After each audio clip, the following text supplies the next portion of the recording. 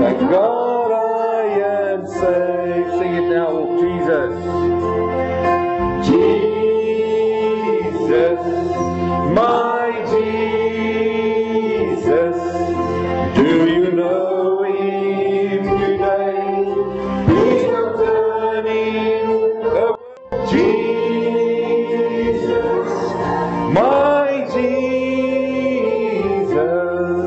Without Him, how lost I would be. Yes, Lord, without Jesus we are lost, and we thank you that we found Him. Know, Lord, that He found us. In Jesus' name, amen. Are you here to hear the word of the Lord? I'm here to bring you the word of the Lord this morning. Hallelujah. To preach out of the word of the Lord.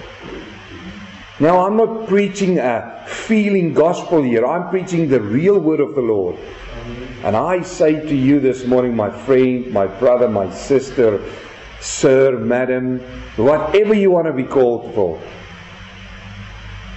the word of the Lord brings life. And you can live in that word. Amen? So we continue this morning in our study. We're looking at this wonderful letter that John wrote to this church. This beloved apostle. This pastor of the church. He pastored churches. He preached in those churches. And he wrote a letter to them. And we are so privileged this morning to read this letter. But bear in mind that when this letter was written to them, they didn't have chapter divisions. It was just a scroll or a parchment.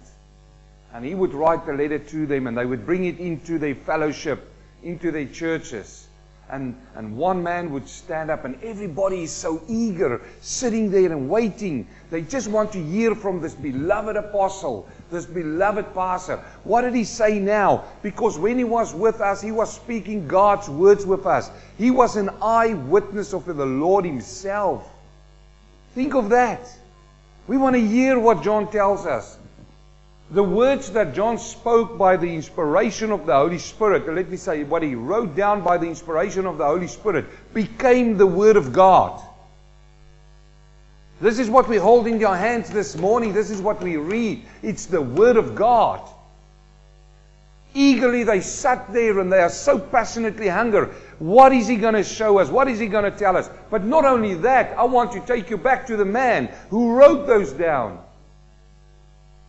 He is now writing a love letter to the people he loves. Have you ever written a love letter in your life? But the young people won't know what that is now. We text love to one another. Digital media, yes.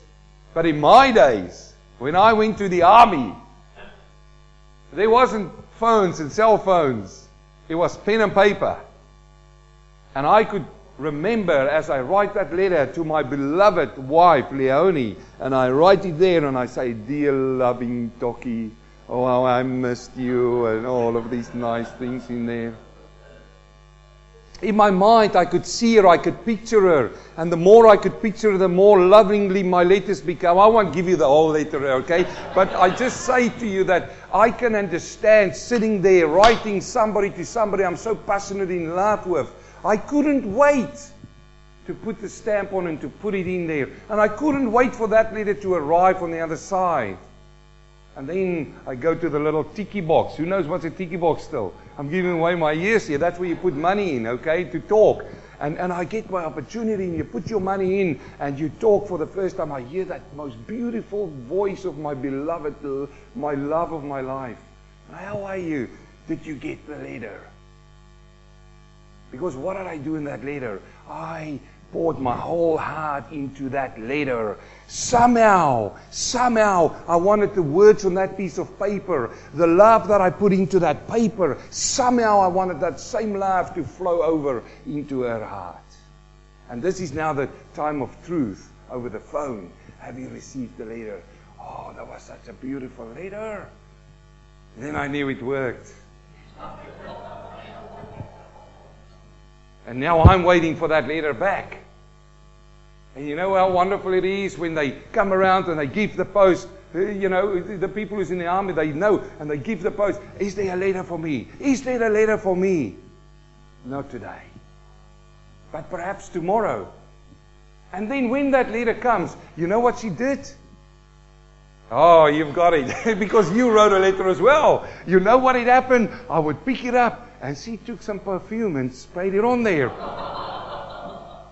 And I would go, oh, it smells so beautiful. And I open it up, and somehow, dear friends, the love that she poured into those letters, written in ink, and somehow it found a magical thing with the smell of perfume.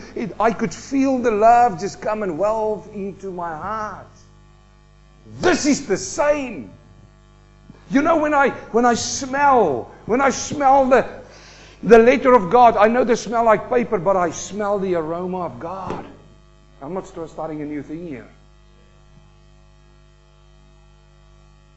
You say, where did you get that? Where did you get this fragrance and aroma thing? Go and read in your Bible. Paul talks about this. He talks about the fragrance of God. How wonderful is that? I feel the passion of this man when he wrote down these words to his beloved. How many times in this letter over the last few weeks has he said, little children? How many times have you went and counted it that he said, beloved? Somehow he sits there in his agony and he writes wherever he was on the Isle of Patmos. He sits there and he wants to pour out the love of God in his heart into this letter, and he wants that to come over to you, and the letter flies off the paper and becomes the love of God in your life. That's how I read the word. When I read this word, I think of him. And I think of the pouring out of the love of God into his heart, which he shares with us. Let that passion for the word of God never depart from you. Never. I thought this morning I'm going to put a female voice to the reading of the word. I've asked Kylie to read the passage for us before we explore into that. So listen as she reads this. If you've got your Bible this morning, I want you to open it up in John chapter 3. I haven't got it on the board there, but listen. In John chapter 3, verse 10. Kylie's going to read it until the last of that chapter, up to verse 24. Praise the Lord. In this the children of God are manifest, and the children of the devil. Whosoever doeth no righteousness is not of God, neither he that loveth not his brother. For this is the message that ye heard from the beginning, that we should love one another, not as Cain, who was of that wicked one, and slew his brother. And wherefore slew he him? Because his own works were evil, and his brother's righteous. Marvel not, my brethren, if the world hate you. We know that we have passed from death unto life, because we love the brethren. He that loveth not his brother abideth in death. Whosoever hateth his brother is a murderer, and ye know that no murderer hath eternal life abiding in him. Hereby perceive we the love of God, because he laid down his life for us, and we ought to lay down our lives for the brethren. But whoso hath this world's good, and seeth his brother have need, and shutteth up his bowels of compassion from him, how dwelleth the love of God in him? My little children, let us not love in word, neither in tongue, but in deed and in truth. And hereby we know that we are of the truth, and shall assure our hearts before him. For if our heart condemn us, God is greater than our heart, and knoweth all things. Beloved, if our heart condemn us not, then we have confidence towards God. And whosoever we ask, we receive of him, because we keep his commandments, and do those things that are pleasing in his sight. And this is his commandment, that we should believe on the name of his Son, Jesus Christ, and love one another as he gave us commandment. And he that keepeth his commandments dwelleth in him, and he in him. And hereby we know that he abideth in us by the Spirit which he hath given us. How wonderful is that? That's the word of God. So powerful and so wonderful. You know, the scripture goes on, and I want to continue on just a little bit further with this. From chapter 4, verse 7, right until chapter 5, verse 2. He talks about this love. Now let me read that for you and listen how many times you find the word love here. He says in John chapter 4, 1 John 4 verse 7, Beloved, let us love one another, for the love of God, and everyone who loves is born of God and knows God. He who does not love does not know God, for God is love. For God is love. Let's all say it. God is love. In this, the love of God was manifested towards us, that God has sent His only begotten Son into the world that we might live through Him. Listen to that. He sent His Son into the world so that we may live through Him. He says live through Him. You see, the world lives in two ways today. Some who don't live through Jesus and some who live through Him. So evidently, in this the love, not toward what we loved, but God, but He loved us and sent His Son to be provision for our sin. Beloved, if God so loved us, we also ought to love one another. No one has seen God at any time.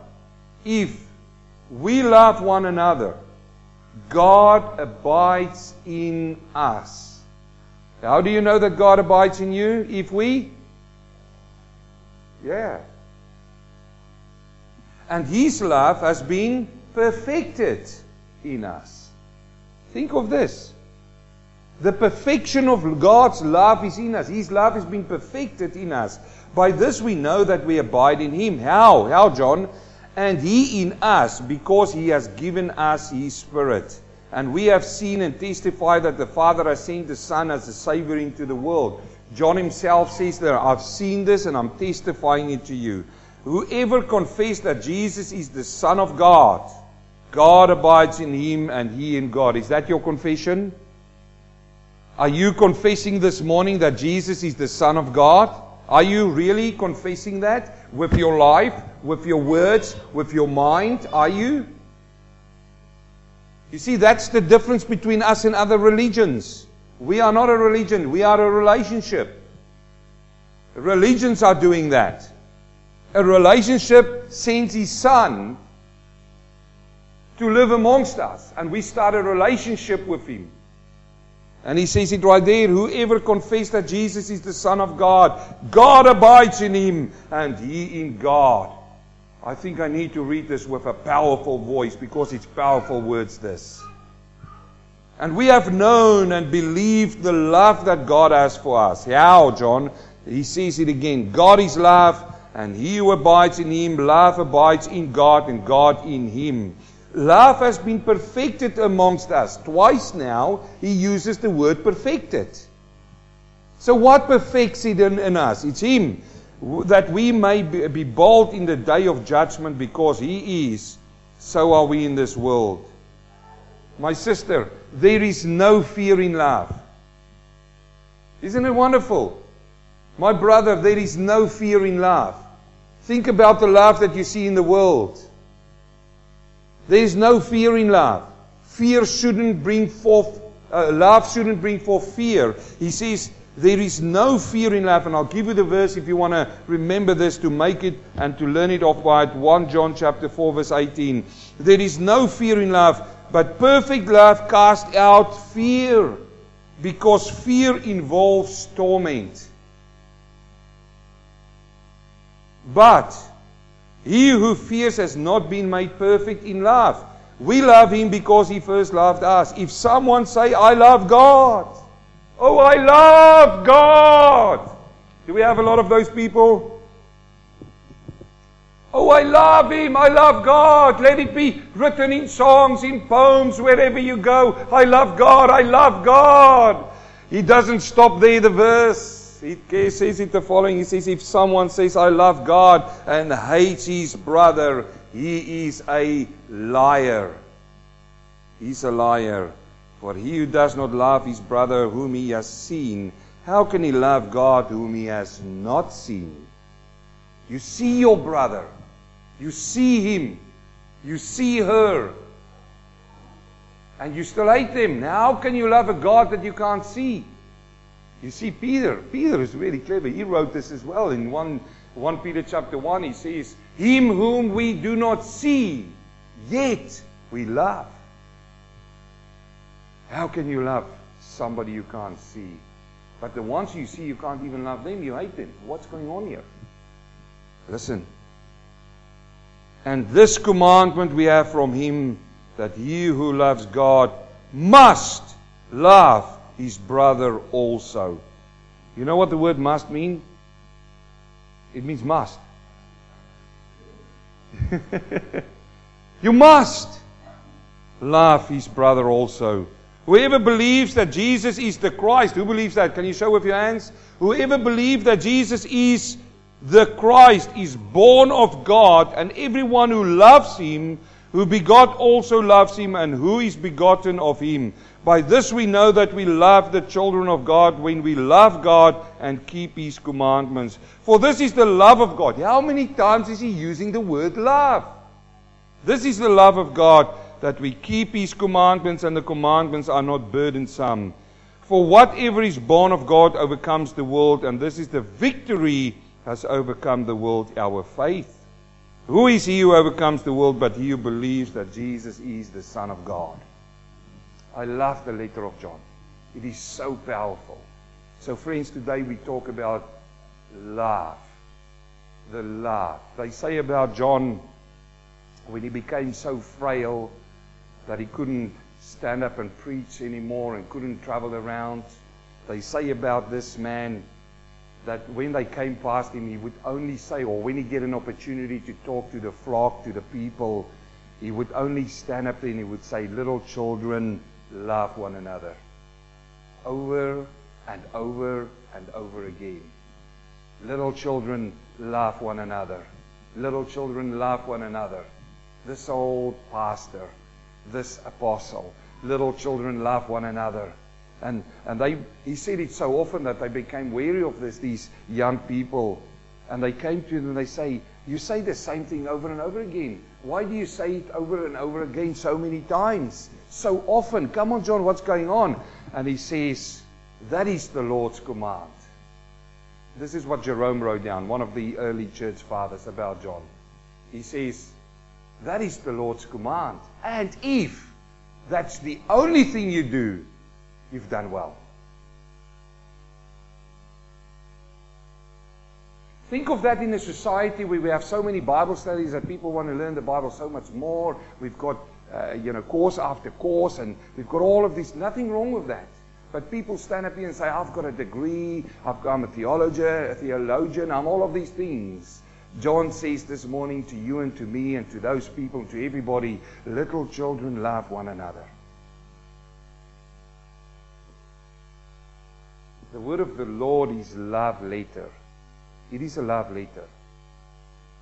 It is a letter of a God who loved you and me so much. And like I said earlier, He penned it down. His passion in this to live in our hearts, to come over to us. The previous weeks we listened how we need to obey in righteousness. Now He comes to love, and He touches every single one of us. Love one another. You see, He writes it there in verse 11. He says, for this is the message which you've heard from the beginning. If you open up your Bible from the beginning, it is the message of love. It's the message of Genesis chapter 1 verse 1. In the beginning.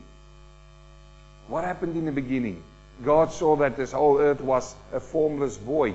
And through His love and compassion, He made it fashionable. He fashioned it. He ushered it. Bara is the word in Hebrew where He says He calls something out of non-existence into existence. Bara. It's a powerful word. It's not evolution. It's not a boom and a big bang. God Himself, He spoke a word, and bara, He called everything that you see around us into existence. And then He formed this earth into a recognizable mass. That's the word asha in Hebrew. Asha means that if you've got a whole heap of planks here and you say, I'm going to build a dollhouse out of this. Now when you look at it, you can't see the dollhouse. But when you craftily put it all together and it looks beautiful, what have you done? You've created something. God, through His love, did that. And you and I should feel privileged to be children of God. Let me say a few words about love. First of all, the Bible contains the biggest message of love ever. You take all of the love books that's been written, the poems, every single movie they make around love, they is dim in comparison with the love and the letter of the Word of God. What is that? That God sent His Son because He loved the world so much. He sent His Son. The word used here is the Greek word agapo. It is agape, the word that he uses here. When he says that you heard from it that we should love one another, use the word agape. It means a sacrificial love. In Greek there is many words for love. There's 5 words for love in Greek. In English it's translated over into one word, only one word, which we use for so many things that we love.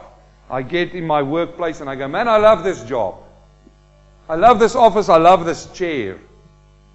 And then I get into my car and I go, man, I love this car, and I drive home in this car. And when I stop, I've got 2 small dogs, and Cody, animals is beautiful with love. They always love you, doesn't matter. They always come running up to you and they jump and they're so happy to see you. And Cody comes up and he stretches him in and he wants a tummy rub and he licks, And I go, man, I love this dog. And then my beautiful wife walks around the corner and I say, honey, I love you. What love is it? We know what love it is, isn't it? Is it the same love I had for the dog? I'd be in serious trouble if I say that. She's listening to the messages, Andre. She's listening to this, okay? She's going to listen to this, and at this point she's going to sit there and go, okay, buddy, what's your next words? Is it the same love I've got for my car that I've got for my dog? No. The Greeks have got, and that's why I love the language. You see, they've got a word like eros. Eros is where the English erotic love comes from, which they make so cheap in the world right now. Erotic love. For some people it's only about the erotic love. And God created erotic love in marriage, in a couple. And then there is filial love. Filial love is a brotherly love. It's a commitment love. And then there is 2 others, but the one that I'm coming to is agape, the sacrificial love. This is not an emotion, it's a choice. Who knows that? Love is not an emotion. You get so many people, they say, oh, it's an emotion. This emotion came over me and then I loved you.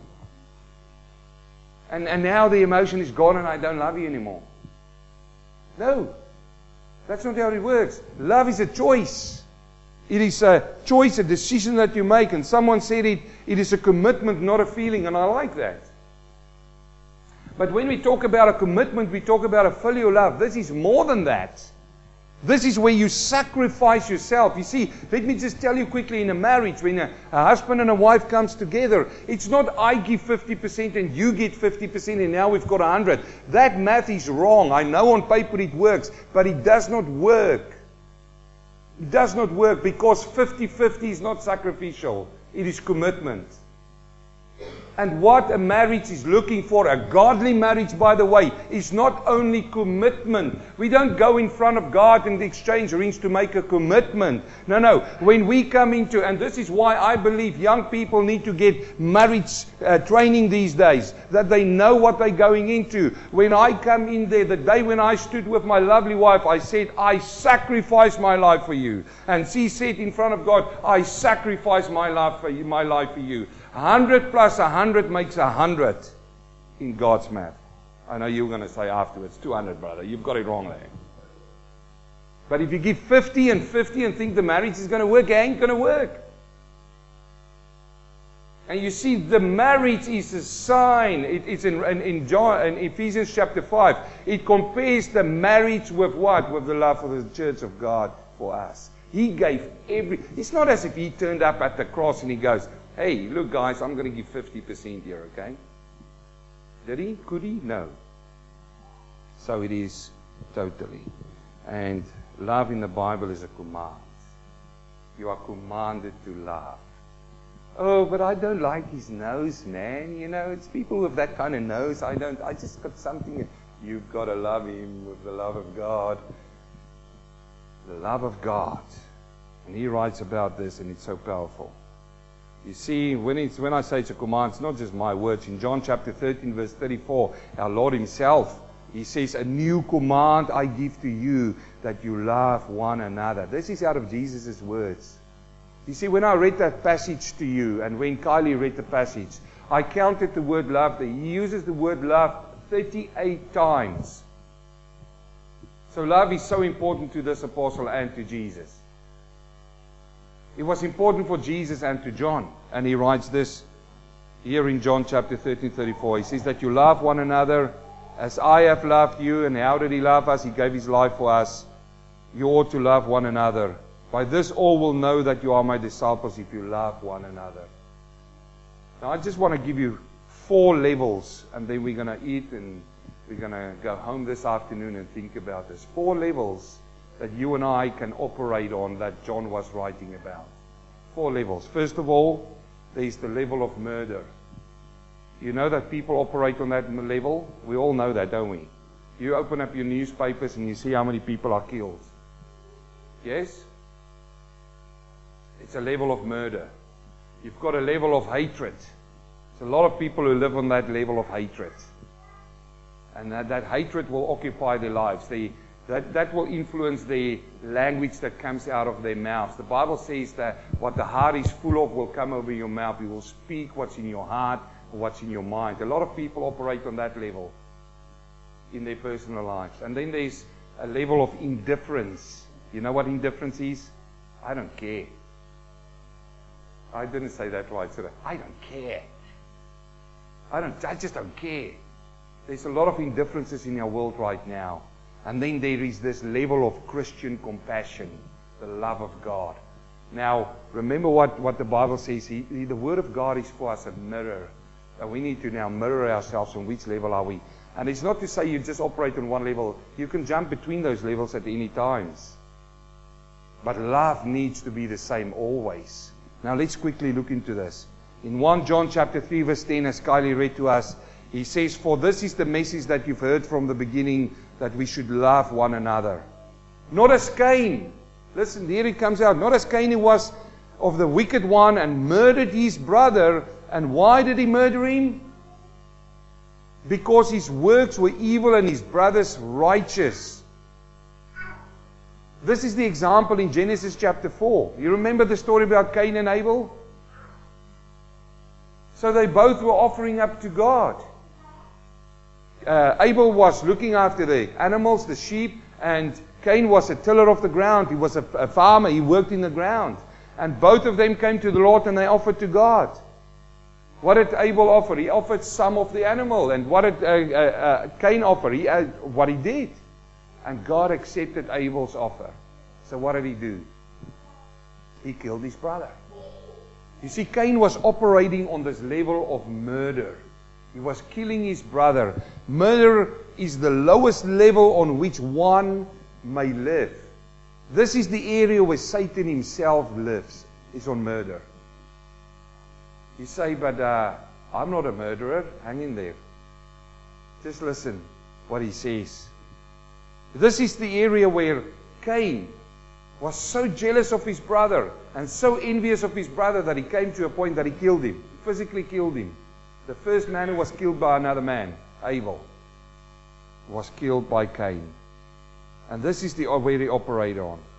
You see, the thing about Cain which is really interesting for me is that he was not an atheist. He brought a sacrifice. And remember, when we talk about these things, we don't talk about the world. He's writing this to the children, to the church. He said, there's in the church, watch out that there's not murderers, people in the church sitting with a murderous heart. Cain was offering. He's not an atheist. It's not as if he's an unbeliever. He presented and he worshipped just like his brother. But you see, the thing is, the devil masquerade as the children of God as well. He warned us before about this. Both these two attended religious gatherings, both Cain and Abel. They sat with their father. when their father told him about God. Both of them sat there. It's not as if he could see, he didn't know that. But you see, the real test here is his love for his brother. That was the real test. And the thing is, he did not do it. He didn't love his brother. In John chapter 8 verse 44, Jesus, he says himself, your father, you are the father, the devil, and desires your father. You want to. He was a murderer from the beginning. And he does not stand in the truth. This is Satan. Because there is no truth in him. When he speaks a lie, he speaks from his own resources. For he is a liar and the father of it. You see, he operates on that level, on that murder level. It is the lowest level that you can go to. So what was the difference between Cain and Abel? It was faith. In Hebrews chapter 11 verse 4, he says it, by faith Abel offered to God a more excellent sacrifice than Cain, through which he obtained witness that there was righteous, God testifying of his gifts, and through it begins the dead still speaking. Now somebody said to me once, the way that Cain could see that his offer was accepted is because Abel's, when he offered, his smoke went straight up into the air. And when Cain offered, his smoke went sideways. That's not true. Oh, it went down, yeah. That's not true. No, God looked at the heart. To the intent of you remember when they were looking for a king to take over from Saul? They brought all of these great men out, Jesse's sons. But there was this young boy. And every time that Samuel came and he says, this is the man, God said, no, it's not the man. Why? Because God looks at the heart. You see, here today the Spirit is already looking into each one of your hearts. Already in my heart. At what level are you? You see, this level, a murderous level, is not a good level to be on. You get two sides of it. One is the actual thing. I reckon if people are kept back from murdering others because of the law, they don't want to be in trouble. But if you let it go, which will come once the spirit, the restraint is going to be removed, there will be lawlessness on this earth, and people will kill just for the sake of it. Shall I say, in some countries, in some cities there, life is worth nothing. People are murderers, they live on this one. This is the lowest level. But then you get the level of hatred. You see, before John said this, he said we should love one another, not as Cain, who was a murderer. So Cain operates as his father, who is the devil, on that level. At that level. Then we find hatred. Listen to this. 1 John 3:13. Do not marvel, my brethren, if the world hates you. See, he uses the word hate. That means disdain you.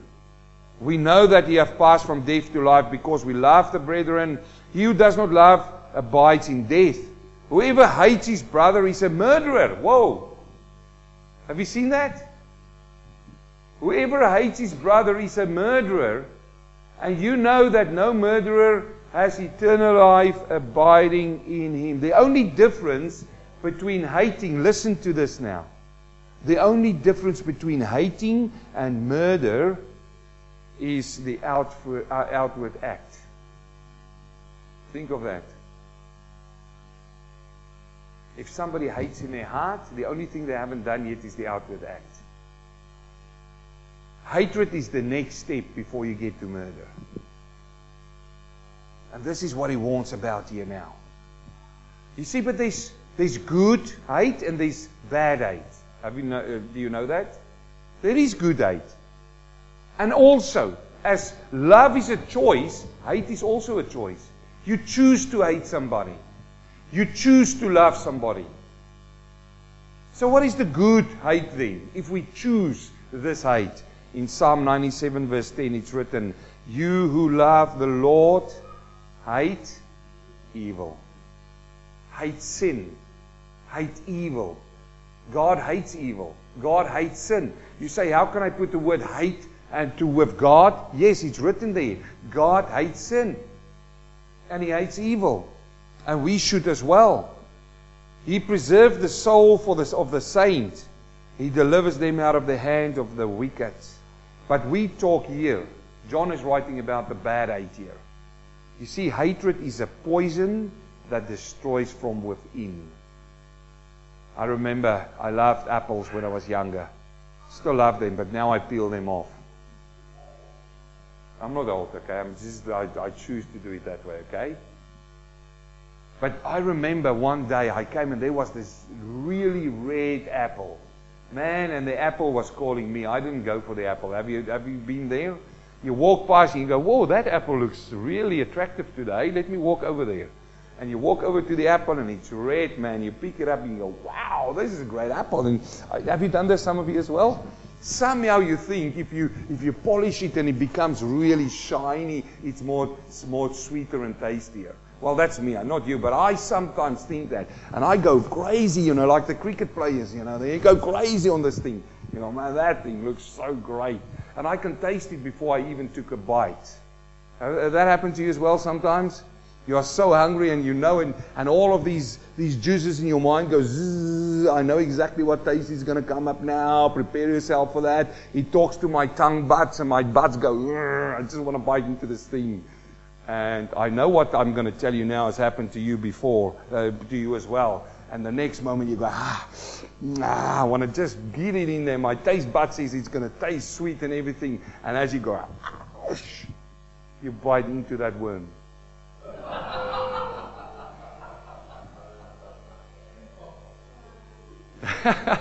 You see, what I just proved is true because everybody is tasting that right now. Because I can see it on your face. I can see a few of you going, On the outside it looked perfect, but it was destroyed from within. You see, that worm was somehow planted inside there and it got time to grow and to grow. And around the worm, it affects everything around it and it rottens it actually. It makes it a little mushy and so you go, oh no! And the funny thing with me sometimes is you spit it out and you can't wash your mouth enough. You go, you do it maybe 3 or 4 times. Why? It's because it's stuck in your memory now. And this is the thing about hatred. Hatred does the same thing, friends. It is that root of bitterness that comes into your life that James talks about. And it just sits there and ponder. You know the word ponder? You roll it over and over and over again. That's what ponder is. And this is what hatred is. Oh, they've done that thing to me. And that affects your whole life.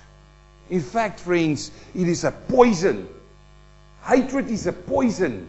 I need to tell you this.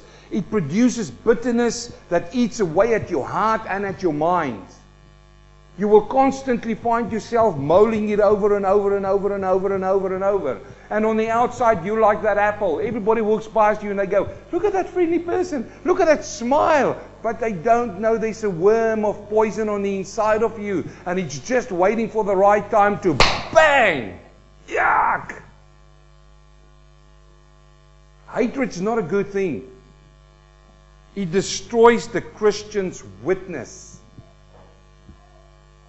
You say, wait a minute, I thought we were going to talk about love this morning. Where are you going with this? Who knows that love hurts? You've got to tell the truth. John speaks about love, but he wants to lay down these foundations and said, look, I want to give you the utmost is murder. You find hatred. Hatred is the next step to murder. Hatred is not good. It destroys. And then there's the plane of indifference. Indifference. I don't care. See how John writes it in 1 John chapter 3:16. By this we know love, because he laid down his life for us. And we also ought to lay down our lives for the brethren. So that picture that I gave you coming into a marriage, when you come into the body of Christ, you lay down your life for your brothers and sisters. I don't care what's your background. I care where you are now in the body of Christ. I don't care what you've done. I care where you are now, forgiven under the blood of Christ. And he says it there. But whoever has this world's goods, what is that? Mullah, team. Who's got the goods of this world? And sees his brother in need and shuts up his heart from him. How does the love of God abide in him? You see, indifference. I don't care. I'm made. I don't care about them. That's what he's talking about. And have you noticed how he brings it from brethren to brother? He brings it down to a singular. He says, you see that brother struggling. And you don't care. Indifference. There's a lot of people who live in this plane. They just look after numero uno. Just me. There's a lot of people who live like that in relationships. But they call themselves children of God. Well, John says this morning, well, in fact, but whoever has this world's good and sees his brother and he shuts up his heart, how does the love of God live in him? How? You tell me. How can you explain it to somebody? But you see, the thing is, friends, the test here is to do good, not to do bad. Does that make sense? I wrote it out and it didn't help, and I thought I'm going to explain it to you like that. The test is to do good. Some people say, I'm not doing bad. I'm okay. No. He's asking you to do good here. Do you get it? I'm reading my Bible. I pray every day.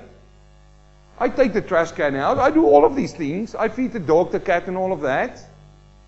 No. He's asking you to do good when you see that you can do good. This is what he's saying here. But there's a lot of people with indifference. Isaiah 1 verse 16.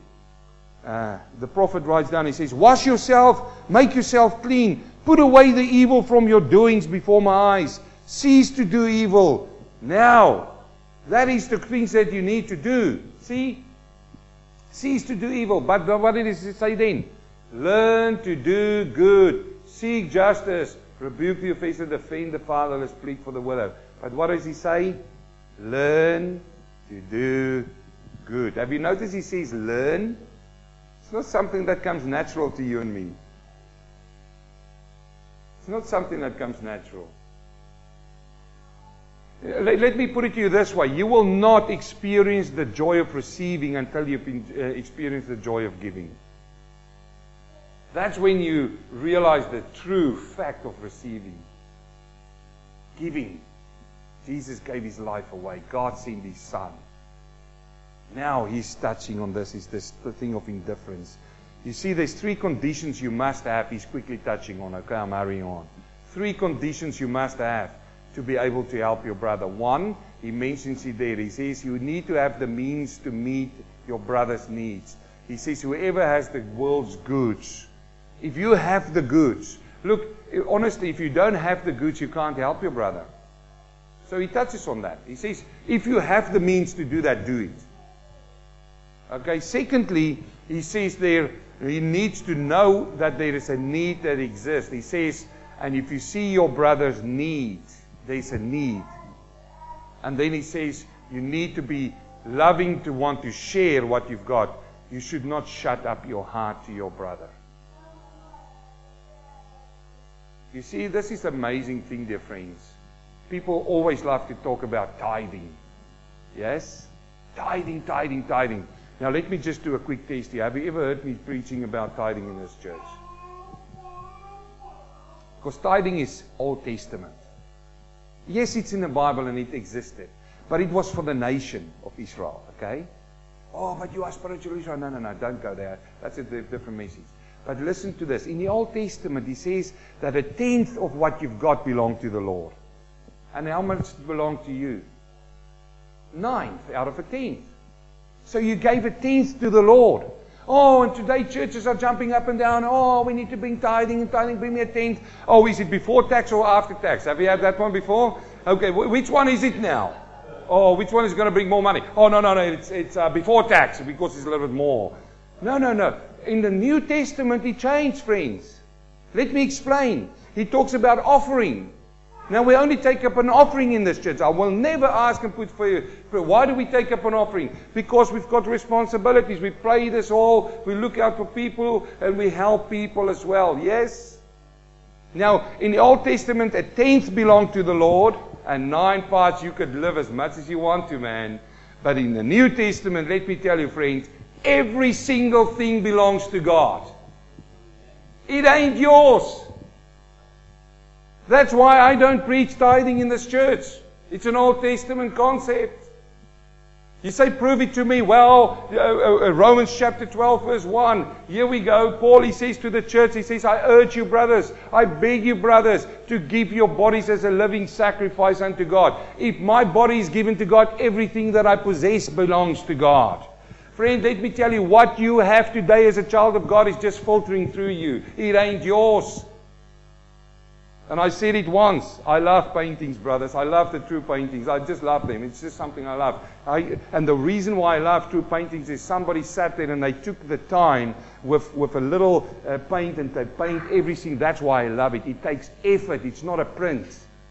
And you pay money for that effort. I love them. People who are in my house can see a few genuine paintings. And I love them, man. If you come in there, I'll tell you a story about every painting because there's a story to be told. And I put so much value into it. But here is the thing, friend. If you walk into my house, not this afternoon, but one day. If you walk into my house and you see my most beloved painting, there's a problem in that statement. It ain't my most beloved painting. It's just a beloved painting. And you say, wow, I love that. Can I have that? And if I, for one inkling, say, no, it's mine. Me money paid for it.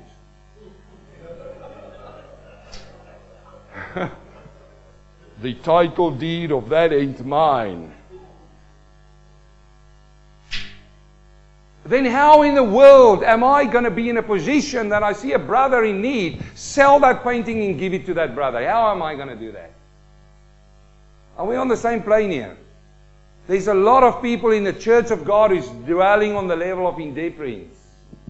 It is just floating through. Friends, let me tell you, we are privileged. We are just privileged by the grace of God. It can change in a wink of an eye. Are you still going to serve Him? Is your faith still going to last like Abel's faith? Or are you going to be like Cain, where his faith didn't last? And you go from indifference down to hatred, down to murder. It's so easy. See, this is a powerful message from John, isn't it? Then finally, let me touch on this. Christian compassion. That is the highest level that you can live on. 1 John chapter 3:18, my little children, let us laugh not in tongue. You see, let us not just love in tongue. Hey, my brother, I love you. Come here, let me give you a brotherly rub you on your shoulders. Come on, brother, I love you so much. No. Let it not be just tongue, but in deed and in truth. That is Christian compassion. And by this we know that we are of the truth and shall assure your hearts before Him. For if your hearts condemn us, God is greater than your hearts and know all things. Beloved, if your hearts does not condemn us, we have confidence towards God. And whatever we ask, we receive from Him, because we keep His commandments and do those things that are pleasing. I want to refer you now to verse 23. And this is His commandment, that we should believe in the name of His Son, Jesus Christ, and love one another as He gave us commandment. Love one another. I read through this passage here. I read way into chapter 4. I went into chapter 5. 38 times. I want to give you some homework. Go and read the passage this afternoon. Read it tomorrow. Read it on Monday, Tuesday, Wednesday, Thursday, Friday. About the love of God. Here is this old apostle. This pastor. He writes this letter. He says there's 4 planes that you can operate on. God's love. God's compassion. Or are you one of those people who's going to be indifferent? Or are you still carrying hatred around in your heart? Remember the apple then. Remember the bitterness then that's going to come out. And it's going to come out in a strange way. There you were just perfectly driving down the road, minding your own business. And somebody cut you off. It wasn't even dangerous. It's just somebody came in front of you, and it was perfectly safe. But you see, you were at that boiling point where it just exploded. Lights. I must confess, this week I did it once, but not. But not something exploding. There's just somebody who was really doing a ridiculous move in front, and I wanted to show the lights. Now the problem with this is, while my wife comes, the problem with this is I travel a lot and then I get rental cars. And it's so frustrating for me. In my car, the flickers, it's on this side. and the flash is on this side. It's okay. So when I drive, I'm so used to it in my car, it's this side. But when I rent a car, it's on this side. So it takes me half a day driving around. I'm honestly telling you, the rental cars, when they get a car back from me, don't need to wash the windscreen. I just do it for them.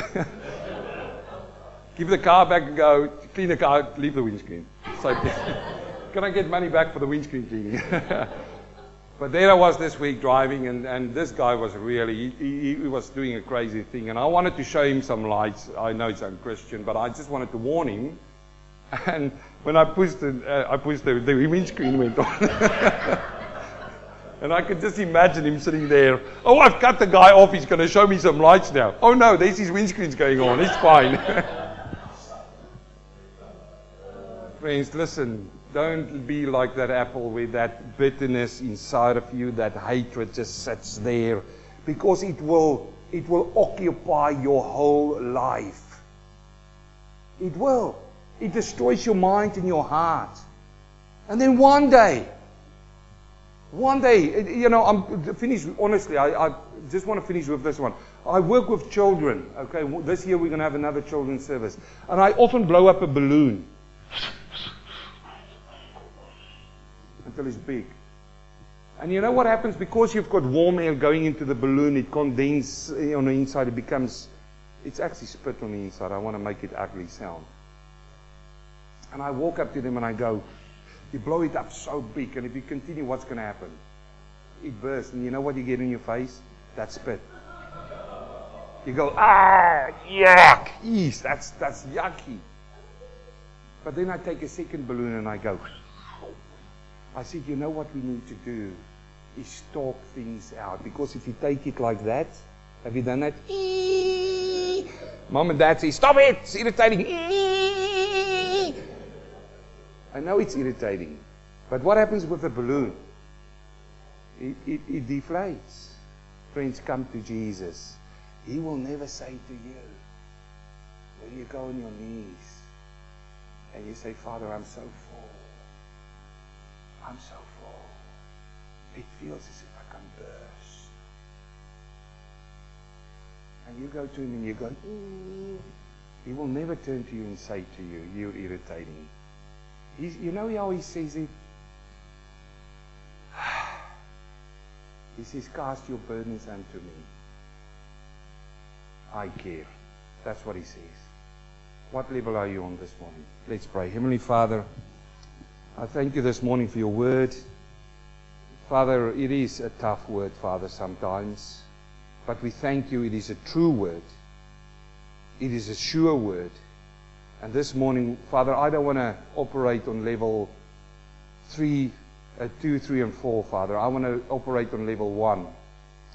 Help us, Lord, because it doesn't come natural, we've heard. We have to learn to do good, the prophet said. Help us to learn through the Holy Spirit to do good. Father, we're going to fail, we know that.